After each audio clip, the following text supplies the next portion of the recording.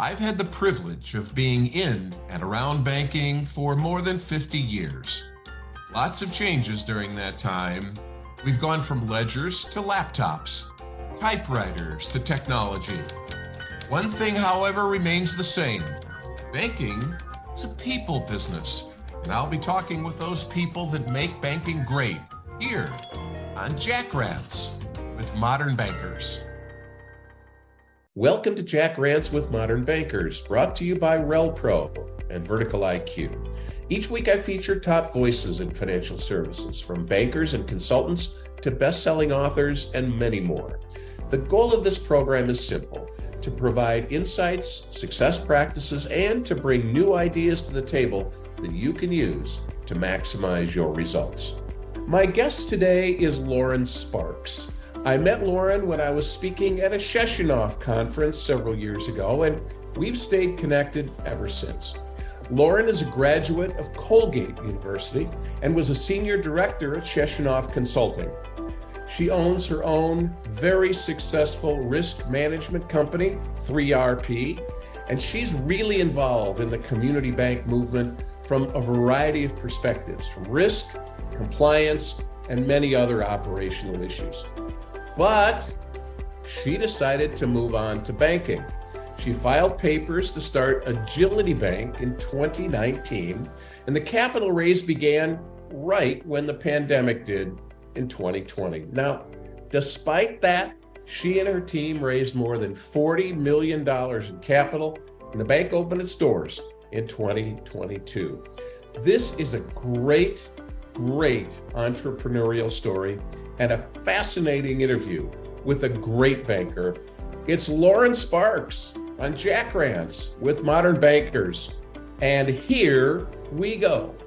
So as I mentioned, I met Lauren a number of years ago and as a consultant, and she stepped out and did something quite unique and exciting, and we're going to talk about that today. But Lauren, as I always like to start the program, tell me something good. Well, I had to think about it, because sometimes when you've got your head down in the heat of the moment of a startup, I had to think about it. But it was yesterday afternoon, and it's work related, but it was, we had a director loan committee, so a loan committee for some larger deals, and it went off without a hitch. The directors were on the same page. The lenders were on their game. Credit had done great jobs on the credit memos. Everybody was in sync. It went like that, 1, 2, 3. And I thought, oh, the team, there's the team. It doesn't happen every day. So we all actually, when the meeting was over, several of us just sat around and cherished the moment, because banking's a team sport. And when the team works, it was like, wow, that's what we're building. So it was really a nice moment. Thank you for letting me share it, because I really had to think about it to come up with it for you. Well, you've built a great team, and 5 out of the 6 of your board members, outside board members, are females, which I want to delve into because you have such a unique organization. But before we get into Agility Bank, tell us a little bit about your background.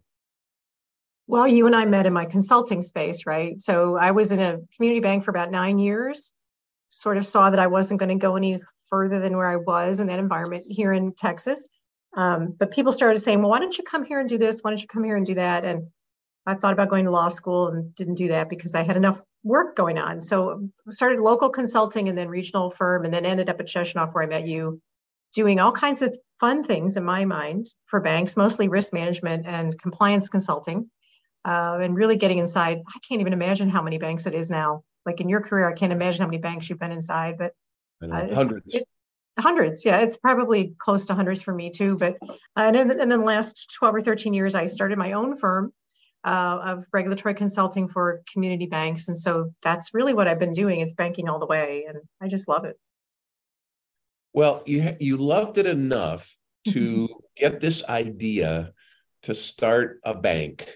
What was going on in your mind, and what clicked for you that finally said, okay, I'm doing this? I think I talked to you way early on, because I was talking to people about, I wanted somebody to tell me I was crazy. A couple of people did, but I don't think you did. But I think that I love banking. I love community banks. And when you've been in enough of them and in enough communities, you see the impact they have, and you realize how important they are to the fabric of the economy. And you're like, oh my gosh, this is great. I'm so glad I'm a part of it. And then when I started to see the consolidation happening, I became very fearful about this whole conversation of we only need one or two banks, or we only need a central bank, or all this. It just would be so bad for our economy and for the people I know who run businesses and who are entrepreneurs. That was one level of the discussion in my head about we really need more community banks, and this consolidation is not necessarily good. And then I started to realize as I'm aging that women still haven't really found their place in that community bank environment. We all, 75% of the women who are people in the bank are women who do the work, but they don't always get to the C-suite. They certainly hardly ever get to an equity position in those banks. When those banks do sell, they're not in a position to do anything but try to find themselves a new job. So that inequity thing was kind of glaring at the same time. And those two things sort of created a perfect storm of me saying somebody needs to start this bank, somebody needs to start a women-owned, women-led bank. And when nobody did it, I just sort of found people who would do it with me. Amazing. And when was that? When did that all kind of come to fruition in your mind? Well, I'm trying to think. I probably talked to you in 19. I think I probably talked to you about it in 19. In 18, I had to start figuring out what I was going to do about my business because I own a business and I had to figure out what to do about that. So I started talking to people in late 18, 19, it sort of solidified this is what I was going to do. And the regulatory part didn't bother me because my background's regulatory. So it was really a little over a year of talking to people that I respected and knew and getting some feeling from people of what they thought.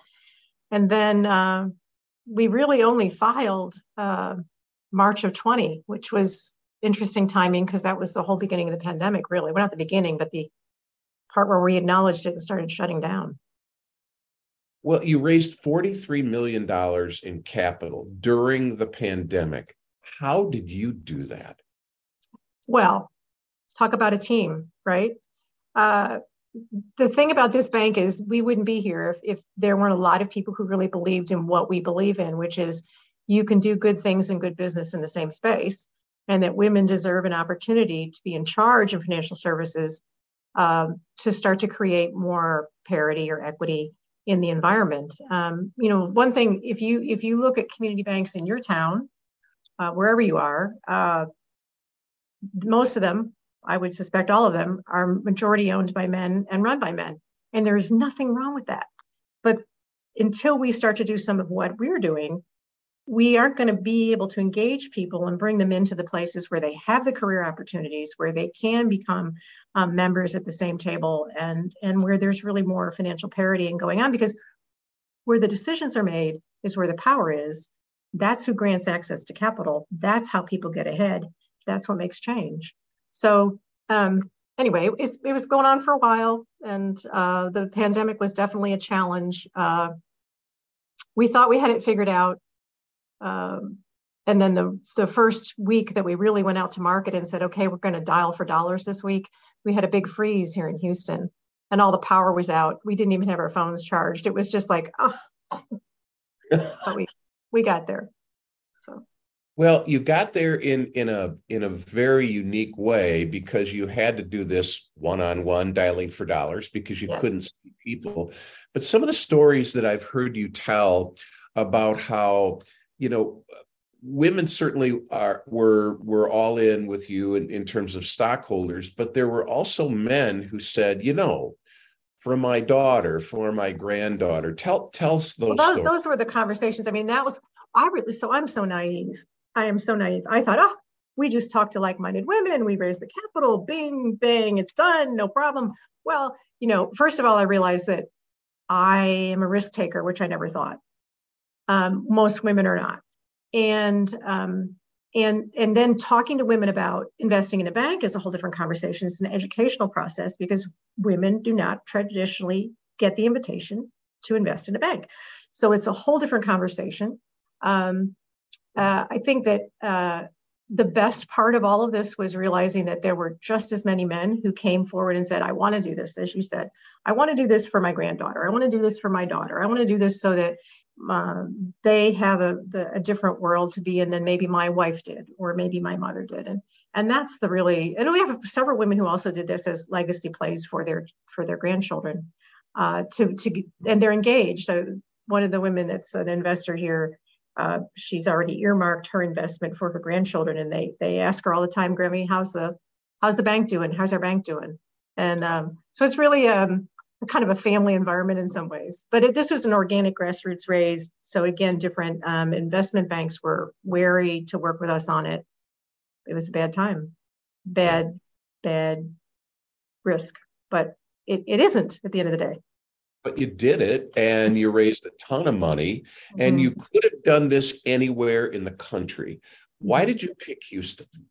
Well, I live here. I've lived here. I came here right after college. So this is where my home is. It's also where I worked as a consultant for I tried to list them the other day, about 10 or 12 de novo banks where I was in with them on the ground floor, part of their process, understanding what they were doing. And so it felt like the right place for me, but that's personal.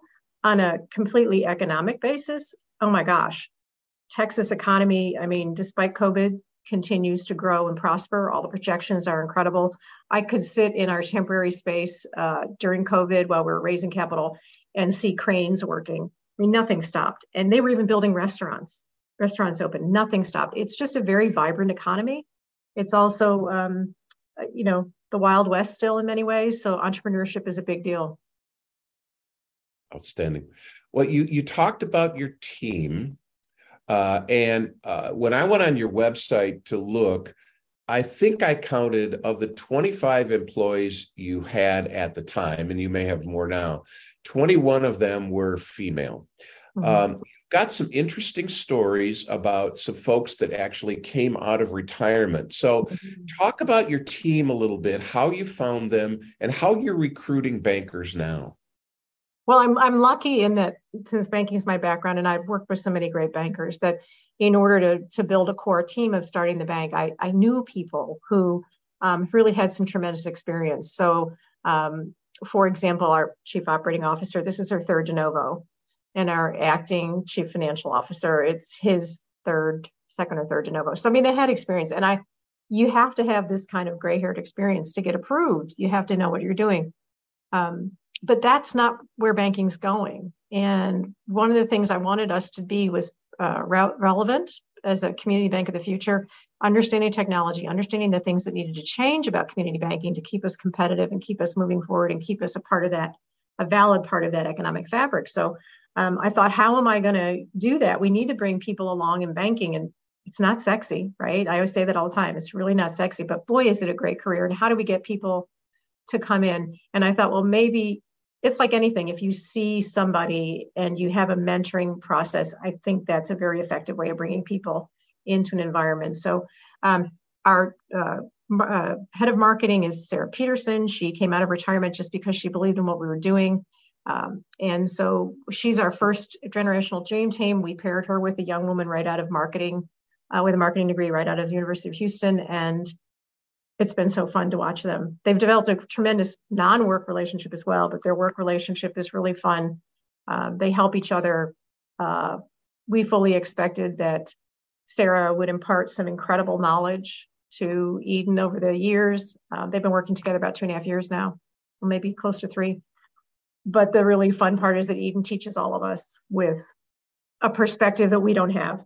And so we're trying to do that more and more with, I'm paired with a couple younger bankers, the poor things, but it's just it's trying to build a culture as well, right? You can build a bank with numbers and reconcile on some things, but building the culture of the bank is the other piece. And so we're hoping that generational dream team environment also creates a pathway for talent to want to come here and stay here. Yeah. And I want to dive into that a little bit too. But, every bank has, and we're seeing this more and more in banks as they merge or they change their branding and what have you, and they change their name from First National or Second National to whatever. Agility Bank is such a unique name. And I'm just curious how y'all came up with that name. Well, it's funny because we also know stories of large banks that have paid millions of dollars to get new names, and you go, So it really was just a couple of us sitting around talking. We probably, me and 2 or 3 trusted friends, sitting around talking about what's a name that imparts we're not old, we're not stuck in the mud, we're moving forward, and we're always part of what's important to our client. And so it had to denote movement. It had to be something that made sense in a collaborative kind of way. And when you start to understand the whole agile, collaborative work environment of not being stuck in a position, but being willing to move forward and test and move forward and test, it just sort of spoke to who we wanted to be as a bank that was able to be part of the future as opposed to stuck in the past, which is what most people think about banks, unfortunately. But I do tell people that there was probably a little bit of wine involved in some conversations like that. It's never bad. It's never wrong. Hope not. You have 51% of your stockholders are females. That allowed you to get MDI status. Now, that was when I heard this and when I researched this, it was very new to me. What is an MDI and what does that do for your bank? So a Minority Depository Institution, or an MDI, is a specially designated charter for a bank who's has a mission or a requirement to make sure it's addressing or serving a certain segment of an underserved banking community. So I've known about MDIs for a while. I've helped MDIs in the past as clients, and it was part of the original plan to be an MDI, a woman-owned, women-led financial institution from day one. That was part of who we wanted to be, part of our business plan. And we're actually closer to 66%, I think, female-owned. And within that, we have some really cool LLCs that are another group of 30 business owners who didn't want to put in the minimum individually, so they came together as a group. So we have some really neat ownership of the bank.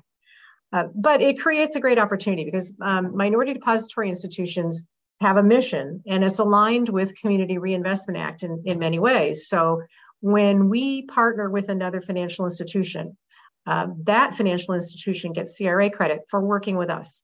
And we truly believe that the fact that our mission is based on women-owned and what's become minority-owned business, because that's our focus, we can reach deeper in the community than a larger bank can. And so their partnering initiatives with us just make more sense. So already we've had some great partners. We have 4 banks that have purchased our stock. They don't have any majority ownership. They don't have anybody on the board. They don't have anything like that. They've done it strictly as a CRA investment. And they're part of, they saw us, they saw our team, they liked our mission, they liked what we were about, and they invested in the bank. Huge. I mean, what a great partnership. And it benefits them, and it truly benefits us. They can also do things like do loan participations with us, buy and sell.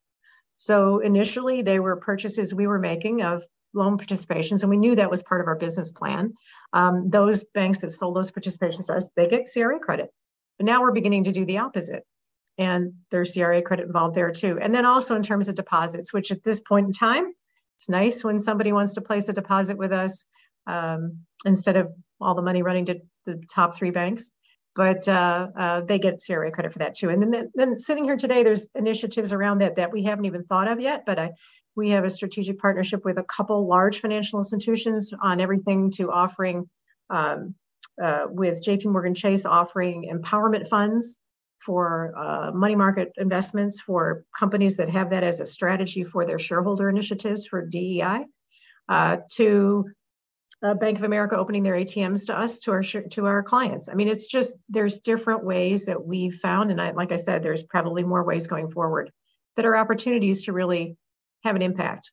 So we're not getting giveaways. It's not like we don't pay taxes. People say that, what, do you not pay taxes? Do you get grants? No. We're a bank just like everybody else, but we have a unique opportunity to have partnerships. It is a wonderful situation. Well, so here you are in your consulting firm, and maybe you had a couple of employees or associates or whatever, and you get up every morning and you got to make payroll, you got to make your clients happy, and that's one thing. But now you're the CEO of a bank, and you have employees and associates and stockholders. You, as a CEO in a community bank, wear a ton of hats. How do you go about getting things done during the day? Oh, you and I have had that conversation a few times. Yes, we have. So I don't know that I've cracked any code on it. I certainly run around with my hair on fire a lot, but it's a lot of reacting at this point. I can't wait. I mean, we're only 14 months in. So we're still reacting to a lot of things. I find that I do have some days now where I'm less reactive and more proactive. And I think that that's where I hope to get to sooner. It's definitely a different experience from running your own business, being your own boss. You do exactly what you want to do every day, to having a board that you're accountable to and shareholders. And while the shareholder accountability doesn't bother me, the board accountability is a little bit of a change of, there's a hierarchy that I wasn't used to. And so that's been, a good learning curve for me. The regulatory piece doesn't bother me at all. I'm used to that. And it's been my career. So following those rules and all that doesn't bother me. But it's definitely a different experience. And I think it was when I still own my consulting firm. I can't do anything in it. I don't know what they really do. I still own it. But when we got to the point at the bank that I had more employees, when we hit 13, when I had more employees at the bank than I had at the firm, I started to go, ooh, that's a tremendous responsibility in a different way. Yeah. I'm curious, you launched your business and you built it because you're good at sales in addition to the other things that you're good at. Oh, you're I'm fine. curious how much you're able to get out with customers, because as a CEO of a bank, of a community bank, I would think that would be really powerful. Well, that is been our challenge, and resources have been our challenge. And I'm sure you had that conversation with everyone. People are a little wary about signing on with a startup, especially during COVID. People are a little wary of a less traditional financial institution. So it's been an interesting challenge to bring the team, to get the right team amassed. And so we made some strategic hires, and that now is going to afford me to get out more. But I do get out. I mean, I attend things. I handle a lot of clients first up. I'm the first conversation, and I get the deal information, and I handle, sort of a strategy conversation, and then I hand off. So I'm very involved with a lot of the clients, and I love being out and about because I love working with people. I just don't know why you wouldn't want to bank here. I just don't know why you wouldn't want to. Of course, and you have to feel that conviction if you're going to be successful. Well, you mentioned non-traditional, and one of the things you and I talked about as you were building the bank out was your ability to kind of start from scratch with technology. So talk about some of the technology that's going on in your organization now. Well, and that's part of the conversation I heard a lot from my clients in the consulting side was the community bank saying, well, I can't afford to be competitive. I can't afford to provide those services. I can't. And some of it is can't, and some of it is won't. And what I realized was that and then several investors said, why don't you just go buy an existing charter of an existing bank? And I did not want to do that. I did not want to buy the technology. I didn't want to buy the culture. I didn't want to buy any of that. I wanted to start fresh, like you said, and say, this is the community bank of the future. What does it look like? Well, it's an agile stack of technology, and trying to find, we went with a smaller core because of their ability to be flexible with us. And we've partnered with FinTech Solutions to create what we felt was an interesting tech stack. And some of our choices have been great. Some of our choices haven't been so great. We are learning as we go. And it is difficult to find all the right technology that plays together well, because you get a lot of this finger pointing between all of them. Yes, we'll play together, and then they won't. So that's an interesting experience. But I think the idea is that we continue to change whatever we have to in the stack to be flexible and to figure out what business tools are appropriate, because we're primarily a business bank. What are the business tools that are appropriate for our businesses? And I can tell you that things that I thought were going to be like, because it would have been cool for me as a business owner, just aren't necessarily flying. And so we're retooling and changing our focus as we go. Nothing that we thought would be when we filed our application in March of 2020 is the reality of where we are sitting here for any bank, really, in August of, can you believe it's August of 23. But the good news is, because of your size, you are agile. And you have the ability to do what bigger banks, even a $200 million, $300 million bank can't do, because they're locked into contracts. So that does give you a lot of flexibility. So I remember when Bob St. Meyer and I started St. Meyer and Hubbard, and we were talking about it in 1999. And my wife said, well, what kind of business are you looking for from banks? I said, the ones that write us a check. So you can't be terribly picky when you're a brand new company. But I got to believe that as you started this out, because you mentioned you're really targeting commercial, I got to believe that as you started this out, you and your board and your team said, okay, these are the kind of verticals that I sort of want to go after proactively. What are some of those without revealing a whole lot of confidences? Well, it's interesting because what I think with any de novo bank is you look at your shareholder base because that's your first place you go for growing the bank. And when we look at our shareholder base, we have some very specific types of investors, and they're in certain industries, and there's certain profiles of a professional, executive and professional, and they are entrepreneurs and business owners, and that they like community banks because they like to have the ability to walk in and talk to the CEO or text her or call her. I mean, everybody in the world's got my cell number, and that's fine. That's what the community bank's about, and they want that kind of accessibility. And so, we're executive and professional medical. You look at the Houston market; it's just such an incredibly varied market in the medical profession and industry. And then, of course, commercial real estate is definitely a big deal for community banks. The interesting thing is that based on the market as it currently is, we're getting to look very selectively at things because that's the market. So we can be very selective in what we do. And others are pulling back from commercial real estate, which gives you an opportunity to do some more looks that maybe you wouldn't have had. Exactly. I think everything happens the way it's supposed to. And some of the timing, particularly in this market, is probably going to be, when we look back, we'll go, wow, that's really what gave us that bump there or that bump there or that opportunity there. And so, out of everything, and we've said this is, and this is the board has agreed and our founding investors have agreed from the very beginning, because we could have stopped in our tracks with COVID. We could have stopped. But we all acknowledged and we all understand, and I think most of us are entrepreneurs, that's why out of disruption comes opportunity.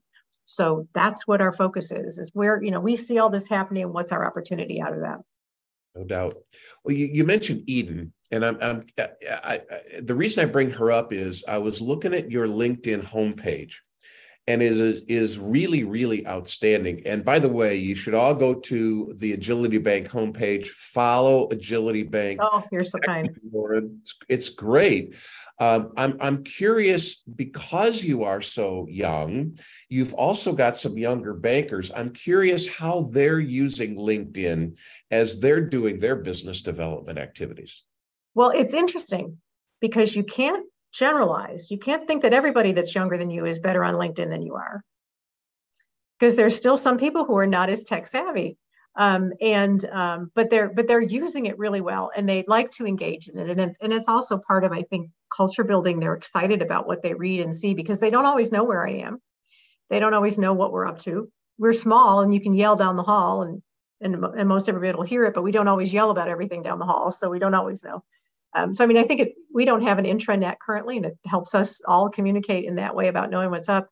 They like being an extension of the bank. They like, even when they're not client-facing people, they like being an extension of the marketing of the bank. And so there's an enjoyment in them being able to share like that. And I do know, because we've compared ourselves to other banks our size, other de novo banks in the market, and even other de novo banks nationally. And we have a pretty darn good presence on LinkedIn, and that's Eden. And she spends time training the board, and she spends time with any of the employees that need help. And so we can always be better, but we're doing pretty good. And it's funny because I'll be out and about talking to people and they say, we see you everywhere. They don't mean they see me, they see the bank everywhere. And that's because of social media. And that is the great equalizer, the ability to be sitting in an office, providing content, providing value, looking at the verticals that you're wanting to get involved in and targeting them and providing value to them. That is so powerful. That's great. Well, we're looking forward to working more with you, Jack, on that.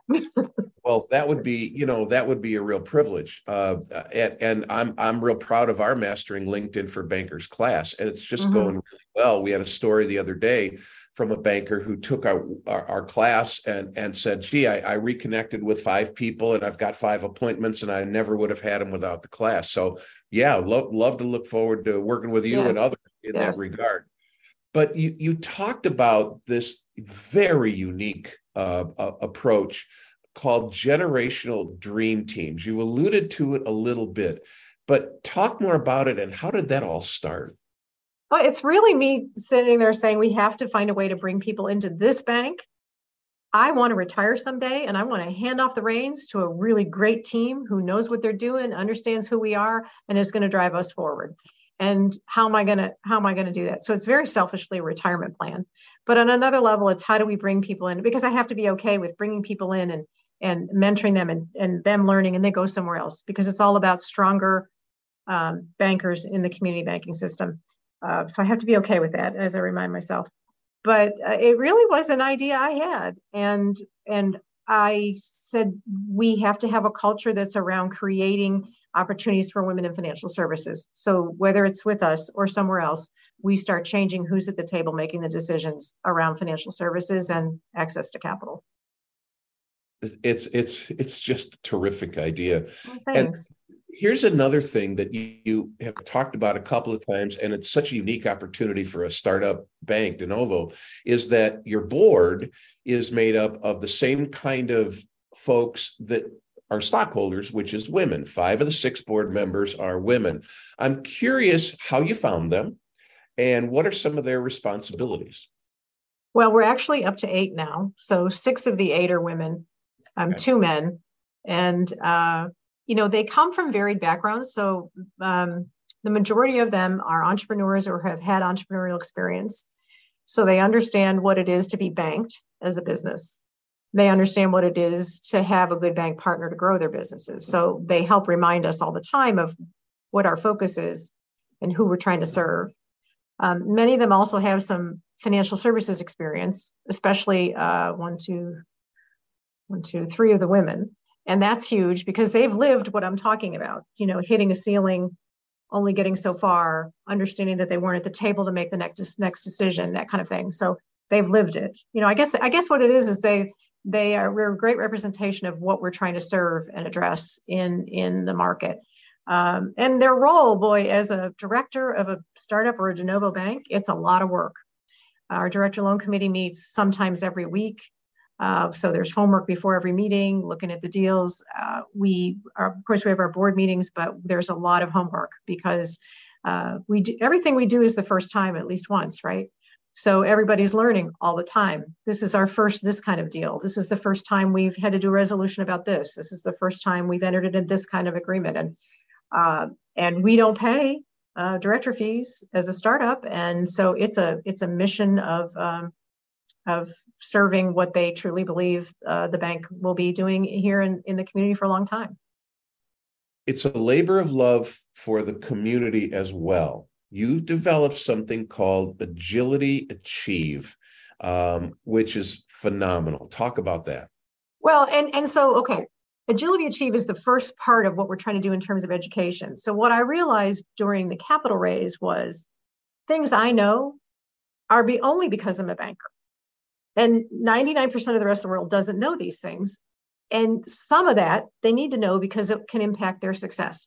So like the opportunity about investing in bank stock, explaining that to women and why that made sense. And yes, you can do that through your IRA. And this is a great thing for you to think about.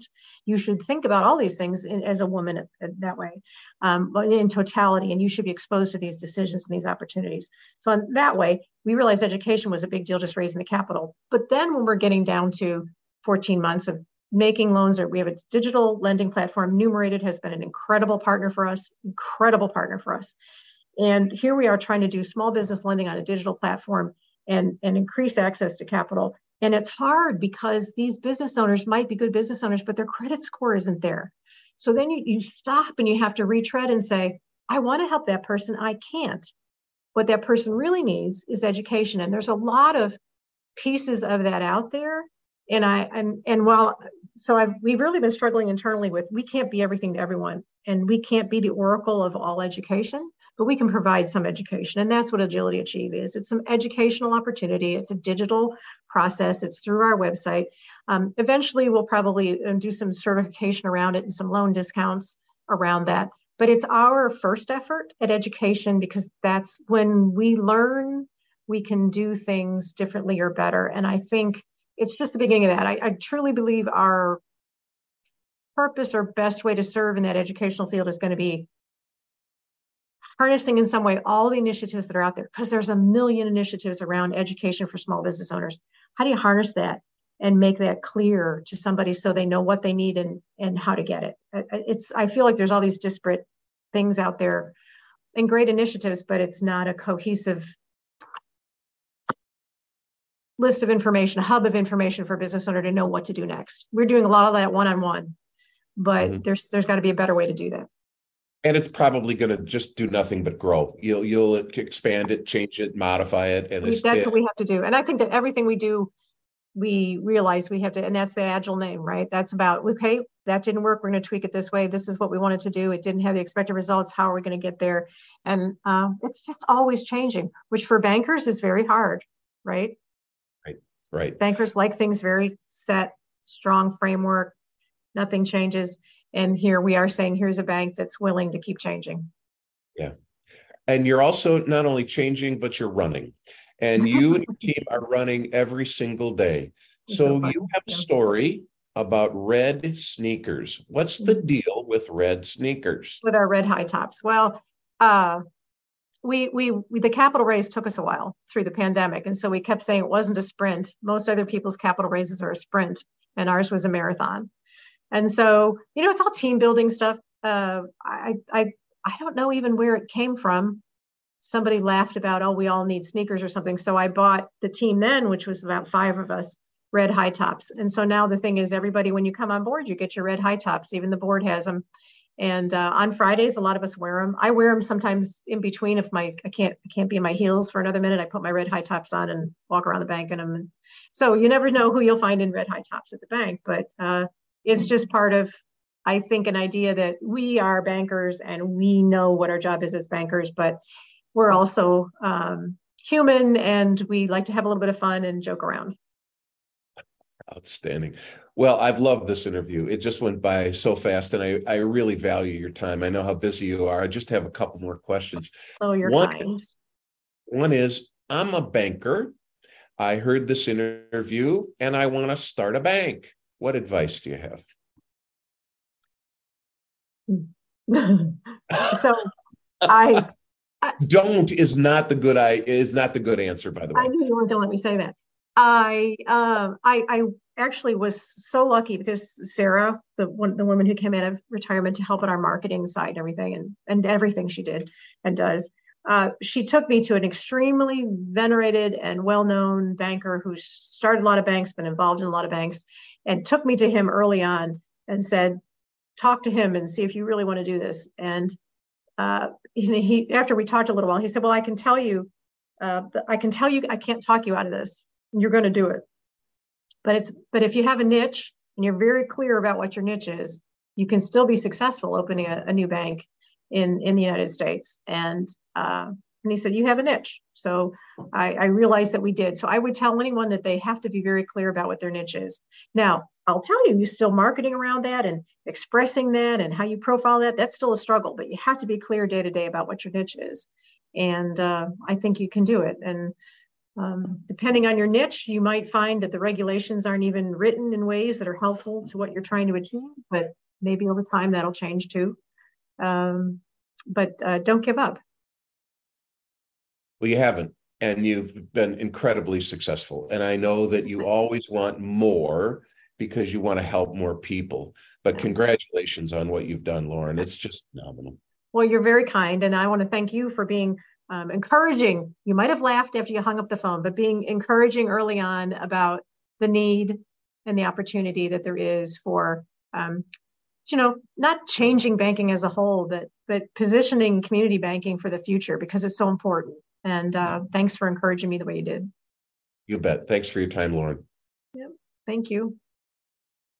Thanks for listening to this episode of Jack Rants with Modern Bankers and my great guest, Lauren Sparks.